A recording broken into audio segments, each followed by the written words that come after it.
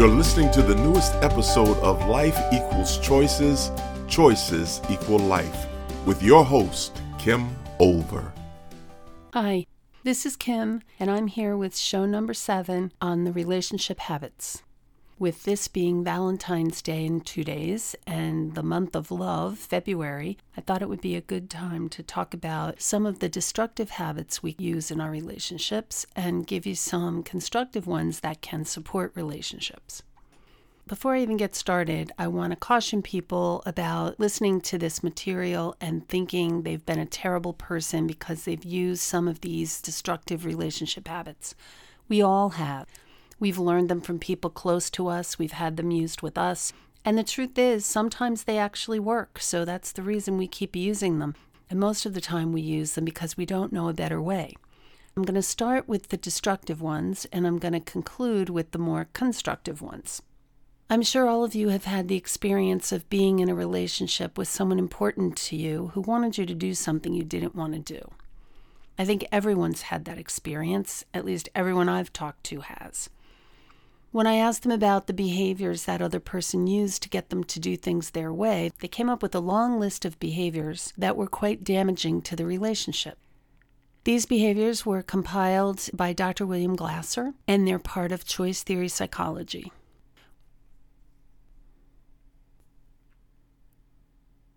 When choice theory was first developed by Dr. Glasser, it was thought of as an explanation of human behavior. It actually explains why everybody does what they do. There really are no exceptions. We are all driven by our 5 basic needs, and based on how we see the world, we're always controlling to get what we want. There's nothing wrong with that. It doesn't make us selfish. It's what everybody does. And even if you think that you've done something selfless, doing something really nice for someone else, even when that was difficult for you, you actually did it to match the picture in your head of you as a helpful person. With the addition of these relationship habits in the mid-90s, they became a way of life. Many of Glasser's students committed to decrease their use of these destructive relationship habits while increasing the use of the connecting ones. I'm going to start with the destructive behaviors first, and I want you to be thinking about not what others have done to you, but I want you to think about what behaviors you have used. The reason I'm asking you to do that is because there's only one person whose behavior we have control over, and that's ourselves. We can point fingers at other people all day long, but that isn't going to change them, and it isn't going to help us. I know that if you start using less of the destructive habits and more of the positive ones, your relationship will change. The other person doesn't even have to know what you're doing. It's great when both of you can do these together, but it isn't required or necessary for you to have some success. I'd like you to think about your relationship as being built on a concrete foundation, reinforced with rebar, so it's pretty darn strong. And every time you use one of these destructive relationship habits, you may get what you want, but you are also simultaneously picking up a pickaxe and swinging it at the concrete foundation of your relationship. If you're a weakling like me, you might swing that pickaxe many times before anything happens, but at some point, there's going to be a little chip that comes off that concrete. And if you keep swinging that pick, that little chip is going to turn into a big chip, which will turn into a crack, and the crack will widen and lengthen, and before you know it, you're standing in a pile of rubble. I don't want that to happen to anyone's relationship when you have some control over your part of the equation. The first habit is complaining. Have you ever done that? I'm not talking about complaining about the weather or a bad hair day or traffic.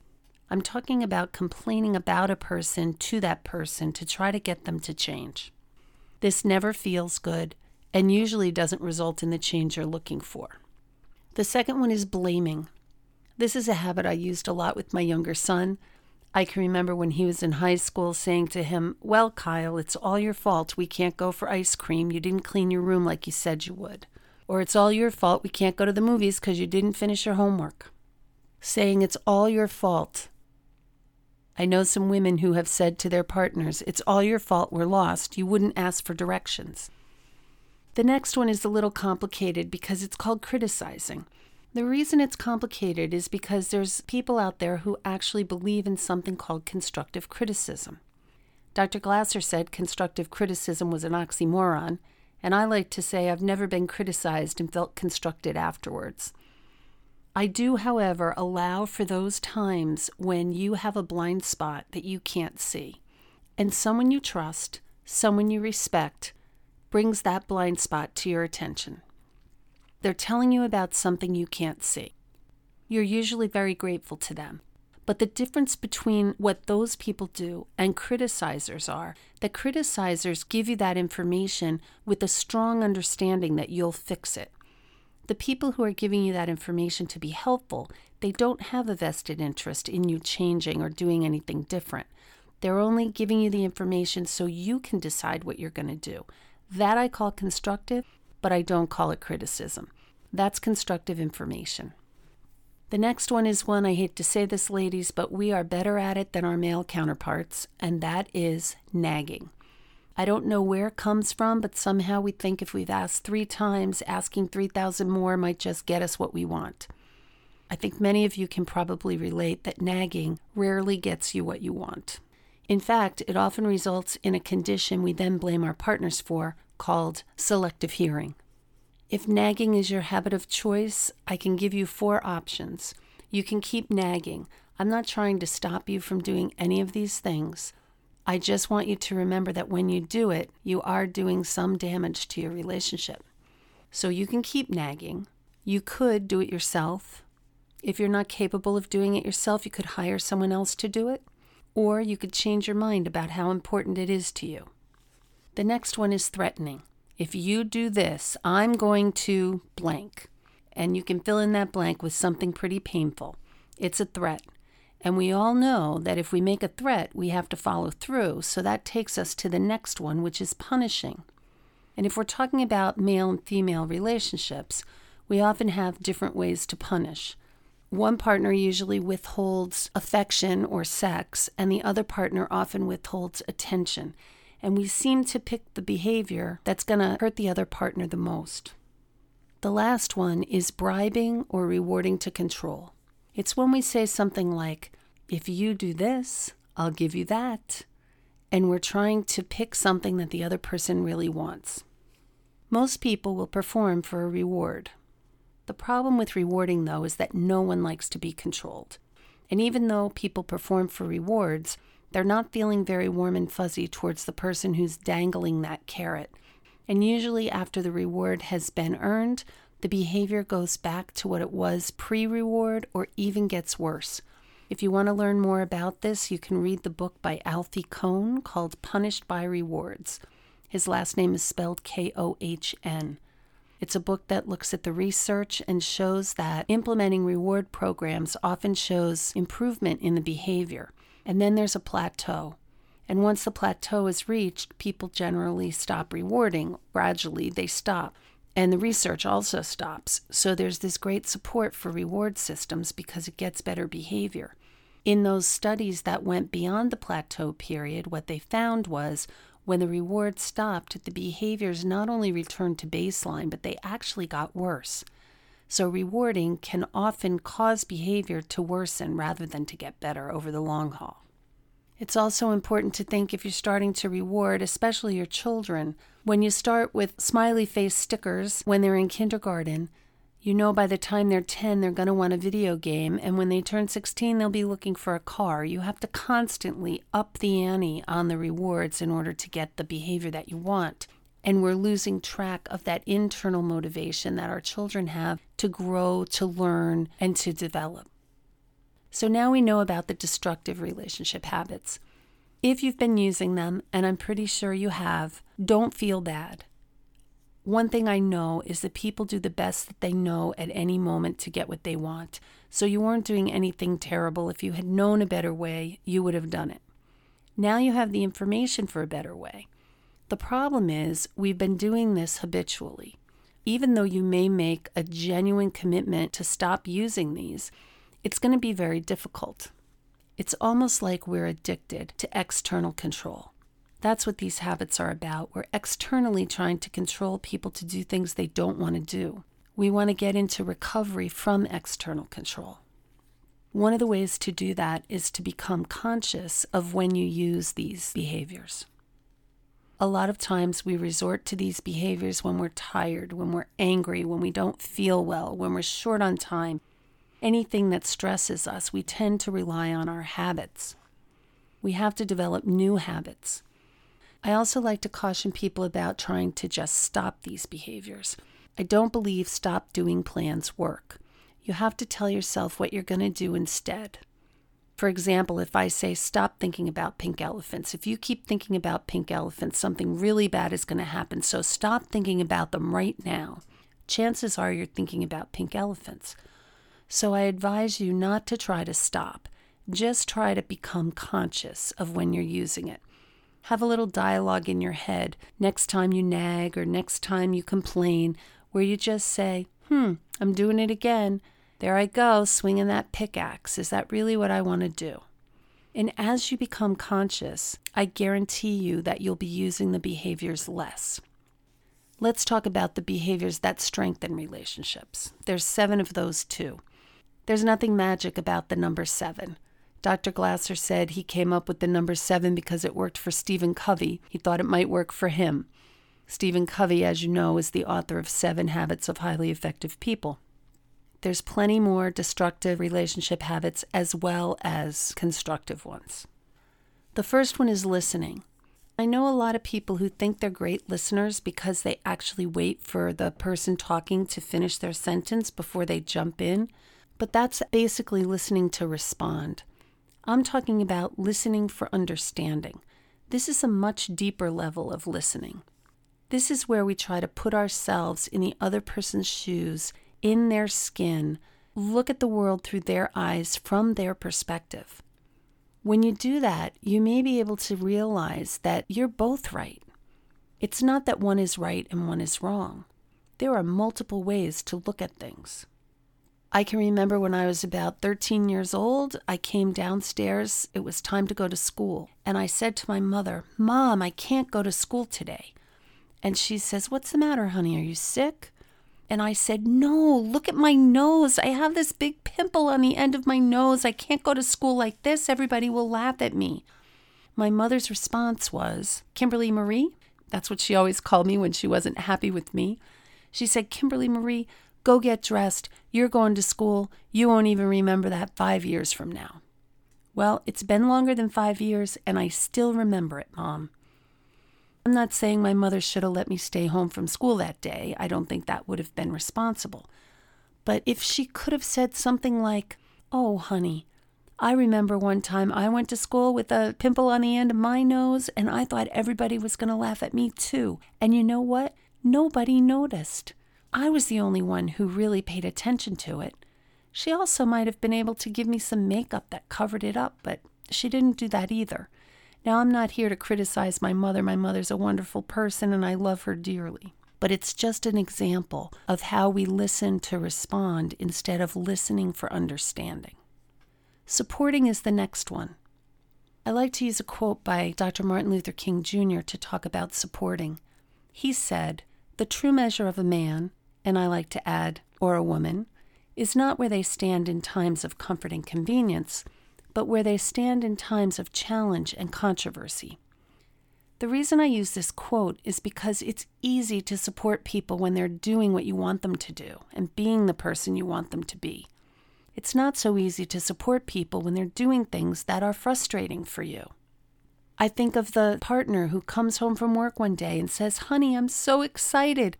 I got that job that I've been looking for, that promotion we've been trying to get. There's only one problem. It's in another state. I'll have to leave on Sunday nights and I'll be back on Friday." And then the spouse is very frustrated with that.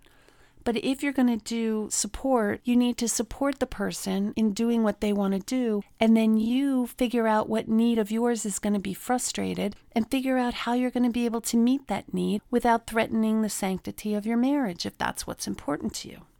The hardest example for me with supporting was when my son Kyle came to me a week before his 18th birthday and asked me to join the Army.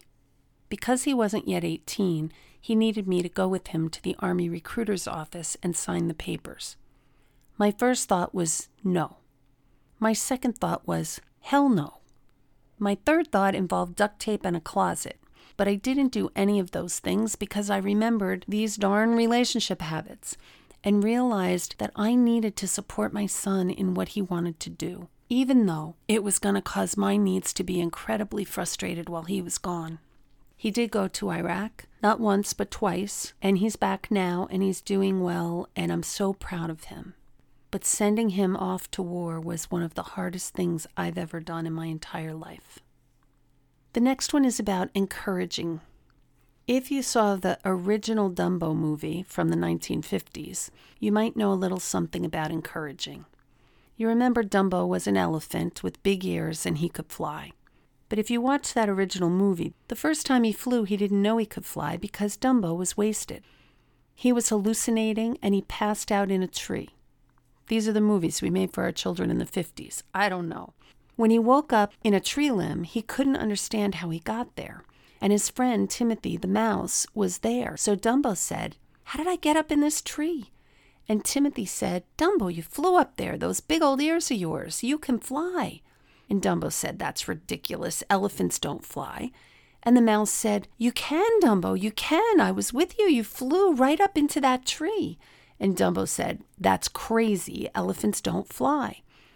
So the mouse picked up a magic feather. There was nothing magic about that feather, but he told Dumbo it was magic. And he said, "Dumbo, take this feather, and when you have this feather in your trunk, you'll be able to fly." And Dumbo believed him and went off flying. When I think of encouraging, I think we need to be that magic feather for the people in our lives. We need to believe in them until they believe in themselves.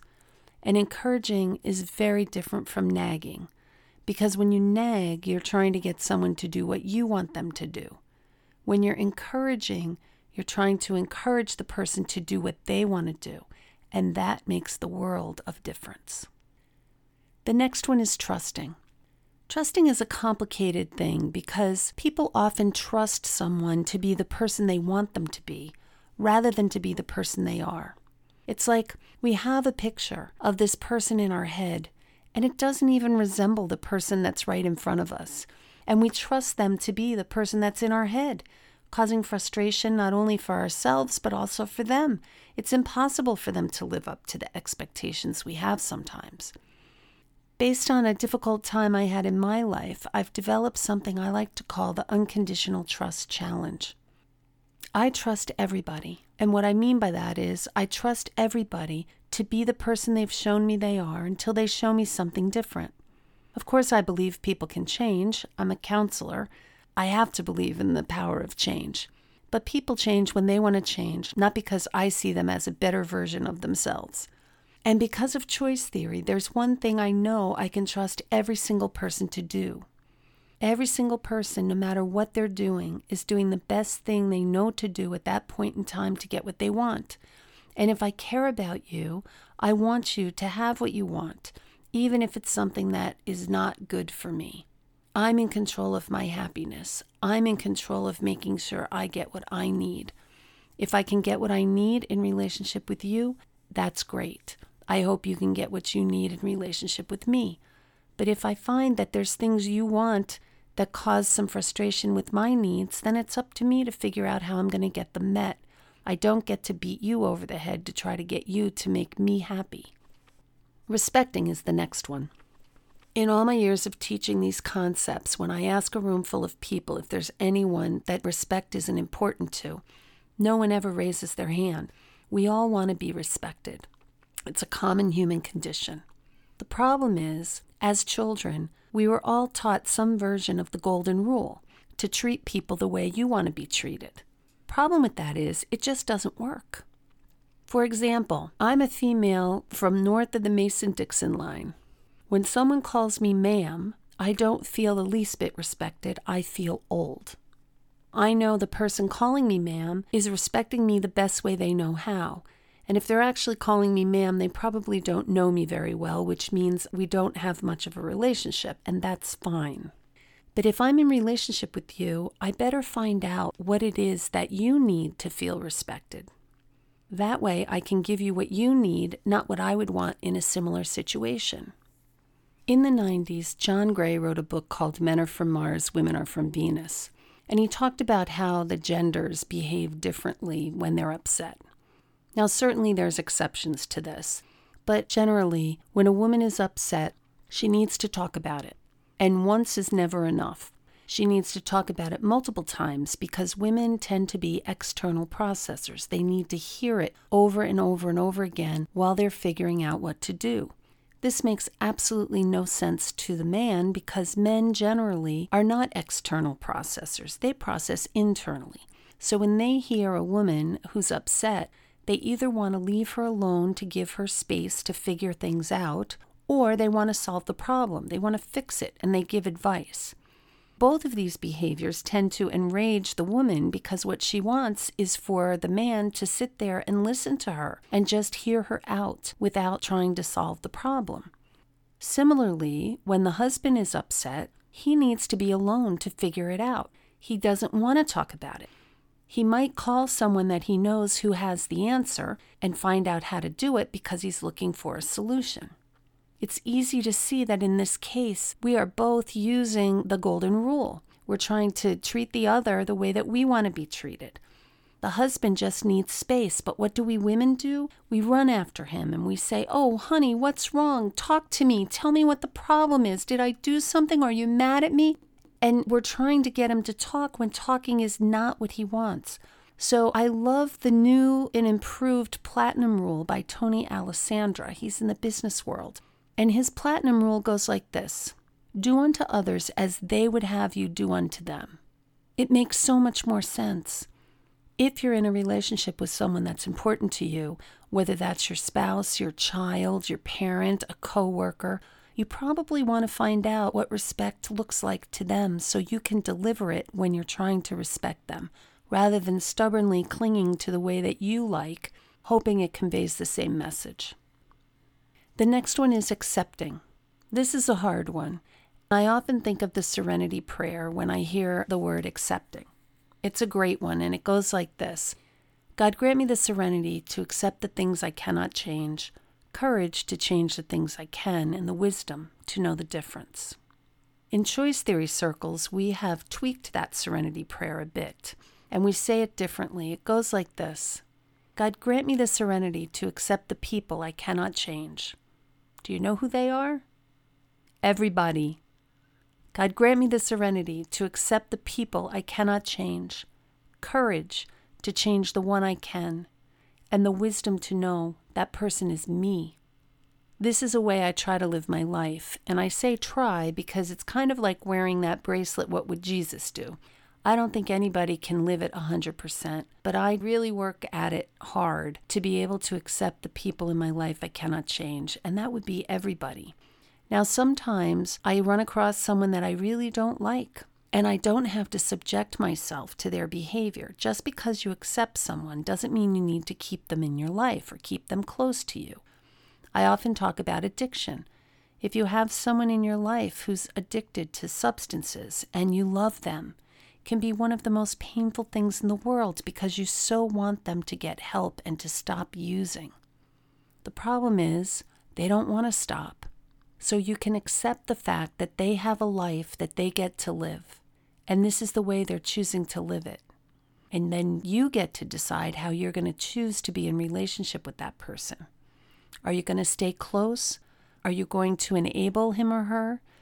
Are you going to criticize and nag and try to get them to stop? Are you going to distance yourself and spend a limited amount of time with them? Or are you going to cut them off and not engage with them at all?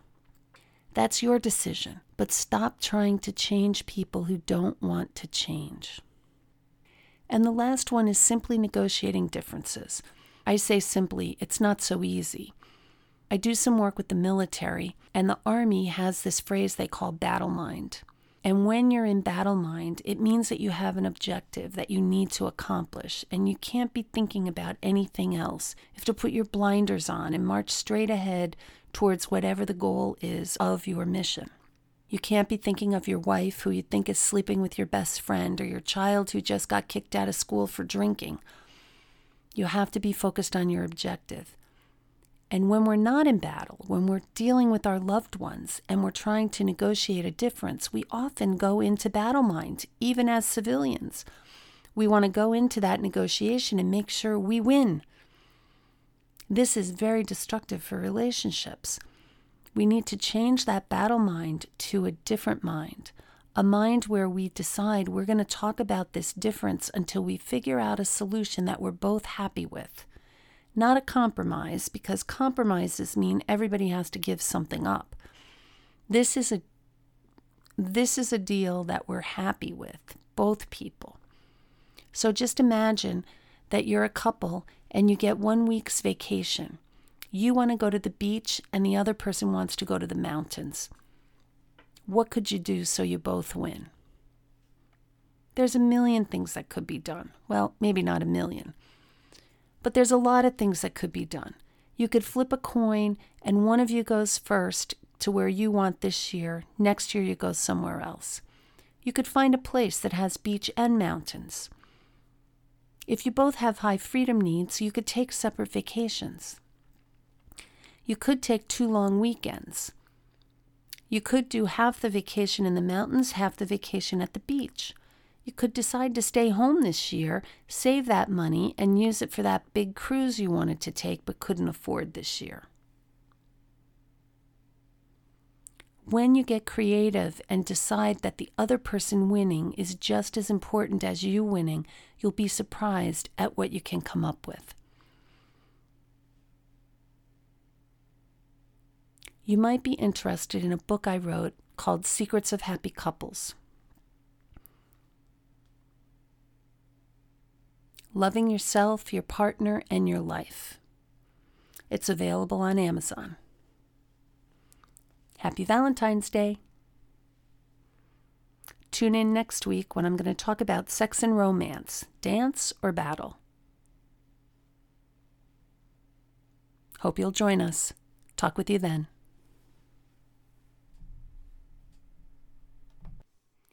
With the addition of these relationship habits in the mid-90s, choice theory actually became a way of living one's life for those of us who decide. With the addition of these relationship habits in the mid-90s, many of us decided to make choice theory a way of life by working hard to eliminate the destructive relationship habits from our life and adding in the connecting ones as often as we can.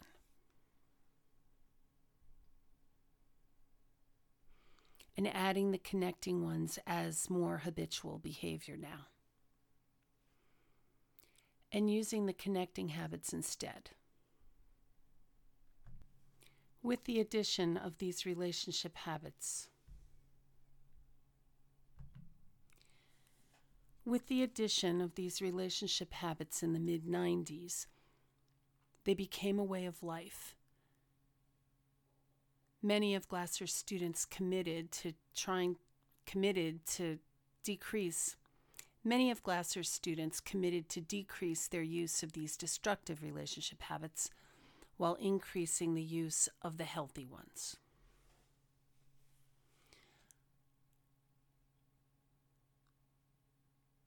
While increasing the use of the connecting ones.